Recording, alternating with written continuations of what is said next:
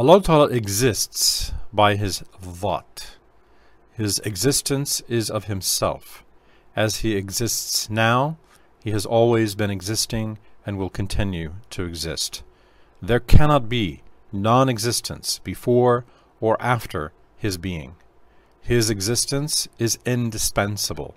That is, He is Wajib ul-Wujud, the indispensable being.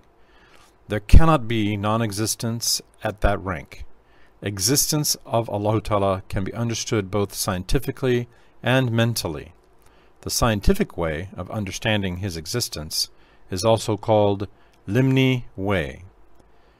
His existence is proved through both these ways in the 60th chapter of the current book.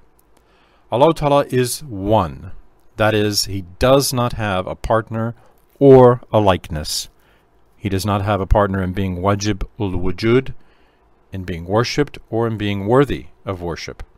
To have a partner would mean insufficiency and dependence on the part of Allah Ta'ala, which are defects and faults.